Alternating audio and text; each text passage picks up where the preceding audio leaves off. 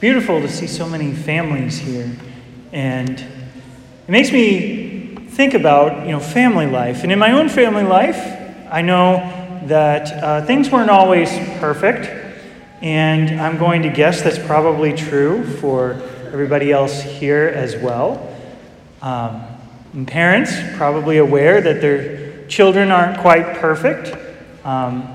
If not, they'll probably remind you sometime today or later in the week. But it's interesting, though, that in our gospel passage, Jesus tells us to be perfect. At the end, he says, "So be perfect, just as your heavenly Father is perfect." Well, that's a very interesting command that he gives us, given how difficult it is for us to do something like that. And in what sense is he asking us to be perfect like the Heavenly Father? If we think about the Heavenly Father and what he's like, he's infinite, he's free from any sin, he's goodness, truth, beauty, love, joy, and so much more. And we are human beings. We're finite. We have physical bodies. We make mistakes. So in what sense, then, are we being called to be perfect? How are we to be perfect as the Heavenly Father is perfect? In the context of our gospel passage, it would seem that we are being called to be made perfect in love, perfect in charity. Charity being the love of God and love of neighbor for the sake of the love of God. And when we say love, love can mean many different things. We say we love steak or other material things. But that's not love in its highest form. Love in its highest form is willing the good of the other. And so we are called to be made perfect, as the Heavenly Father is perfect, to reach the heights of love. Jesus gives us an example as he gave up his life on the cross for our sake. We can see how he's willing the good of the other, the good of all of us, at the expense of his own human life. That he would be willing to give that up so that we could have the opportunity for heaven. So we are called to be made perfect in love. This is similar also to what we hear in our first reading, where God says to Moses, "Be holy, for I, the Lord your God, am holy." Again, we might wonder, well, what does that mean to be holy? How do we do that? Holiness is about being set apart. God is holy because he is infinite. He is greater than all of creation. And by his grace, we are made holy. In fact, we heard that in our second reading. We were told that we are the temple of God, and the temple of God, which you are, is holy. By God's grace that he gives to us in the sacraments, we are made holy. We are set apart. We are called to a different end, not just the natural end of humanity, but a supernatural end of union with God forever in heaven. We're set apart by God's grace. We're called to be different than the rest of the people in the world. We're called to love with perfect love, as our God did, and as he asks us, as he tells us to do in our gospel passage. And so how is it then that we grow in charity? How is it that our ability to love expands? How is it that we grow in holiness? We might wonder. Jesus tells us to be perfect as the Heavenly Father is perfect after he goes through a list of commandments. And these commandments are given to us by a loving Father who wants us to become perfect. And we who don't know exactly what that means or how to do it are being told by God, this is how you love me and this is how you love others. He tells us in the commandments, this is how to do it. And when we follow the commandments, we are loving God in return. As we hear in the Gospel of John, if you love me, you will keep my commandments. And all the commandments we are given are for our benefit and given to us as a gift for love of God. Sometimes, like children, we don't always understand why certain commandments are given to us. We might not always think that this commandment or that commandment makes sense, or that somehow it's actually good for us. But the relationship with God comes first. And the more that we trust God, the more that we know He loves us, the easier it is for us to accept His commands, and the easier it is for us to recognize how all His commandments are given to us for our benefit. We are approaching the Lenten season. And in Lent, we are preparing for Easter, the joy of the resurrection. And part of that preparation is focusing on that relationship with God. Being a little more intentional on our growth in holiness, more intentional in our pursuit of perfection and charity. The church gives us instructions on what we should do as a community to come together and to try to grow in holiness and charity, giving us instructions on fasting and abstinence. If you want the details, they're in the bulletin. It's the same as it is every year. But in addition to that, we typically also choose for ourselves what will help us to grow in holiness, what will help us to grow in charity. That can be done in many different ways. We can choose to give something up. We can choose to add something to our daily lives.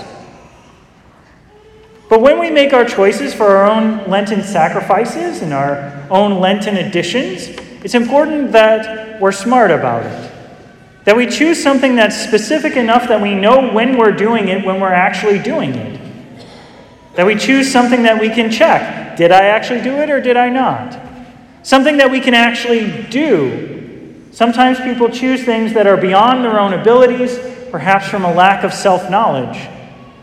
Something that's real and helpful, something that will stretch us in our growth in holiness and pursuit of perfection and love.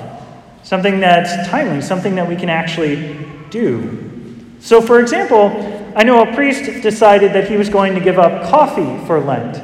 But rather than give up coffee altogether, he was going to reduce down from the typical 3 to 4 that he does every day to just 1 cup a day.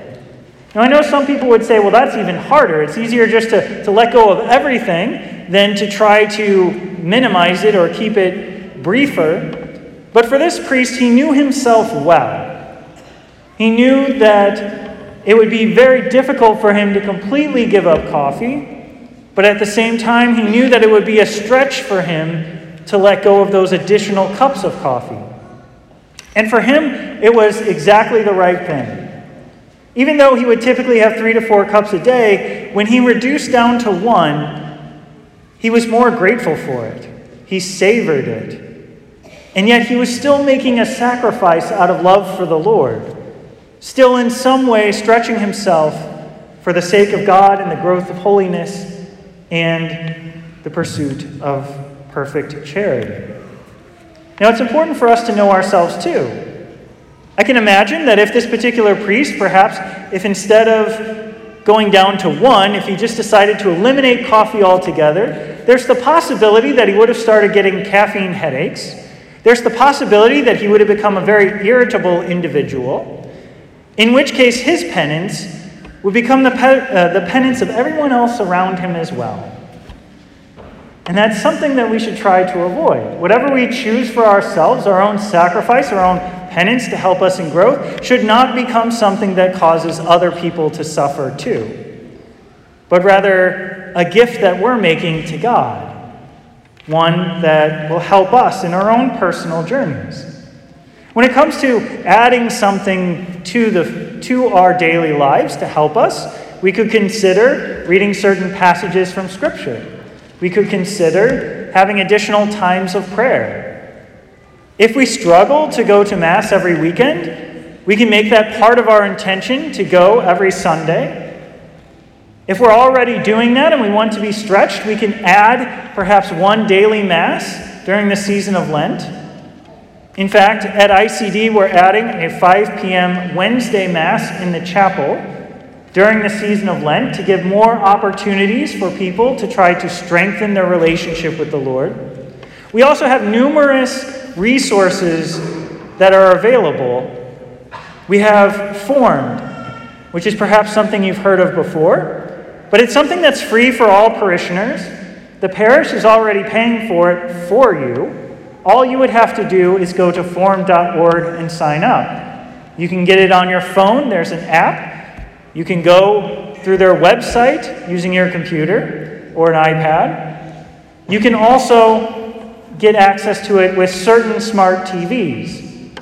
Informed is something, it's kind of like a library of audiobooks, of videos, of even Catholic movies. And there's children's programming on there too.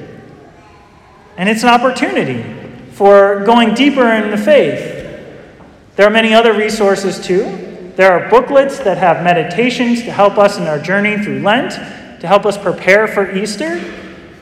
There's all sorts of things that are listed in the bulletin. I encourage you to look at the bulletin to see what those resources are. Word on Fire has certain Lenten reflections. Informed, they have a special section just for Lent, so you can participate that way. But since Lent starts this Wednesday, it's important for us to think ahead. What are we going to do to help us in this Lenten season to have a good Lent? Because if we have a good Lent, that'll help us have a great Easter. Because we'll be expanding our hearts, we'll be stretching ourselves and preparing for the joy of the resurrection of Jesus Christ. And so it's important for us to be prepared. I know sometimes for myself, all of a sudden Lent is here and I still haven't figured out what I was going to do. And sometimes I wouldn't figure it out until a few days into Lent. And so if that's something that you notice happens for yourself, it's important to start a few days before Lent and consider what would be best to help you in your spiritual journey to grow in holiness and to be perfected in charity.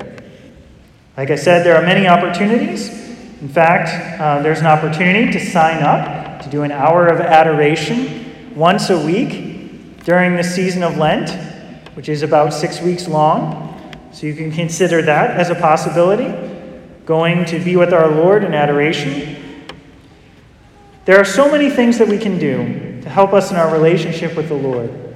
Let us take a brief moment now to consider what would be best for each of us as we prepare to meet our Lord Jesus Christ in the Most Holy Eucharist.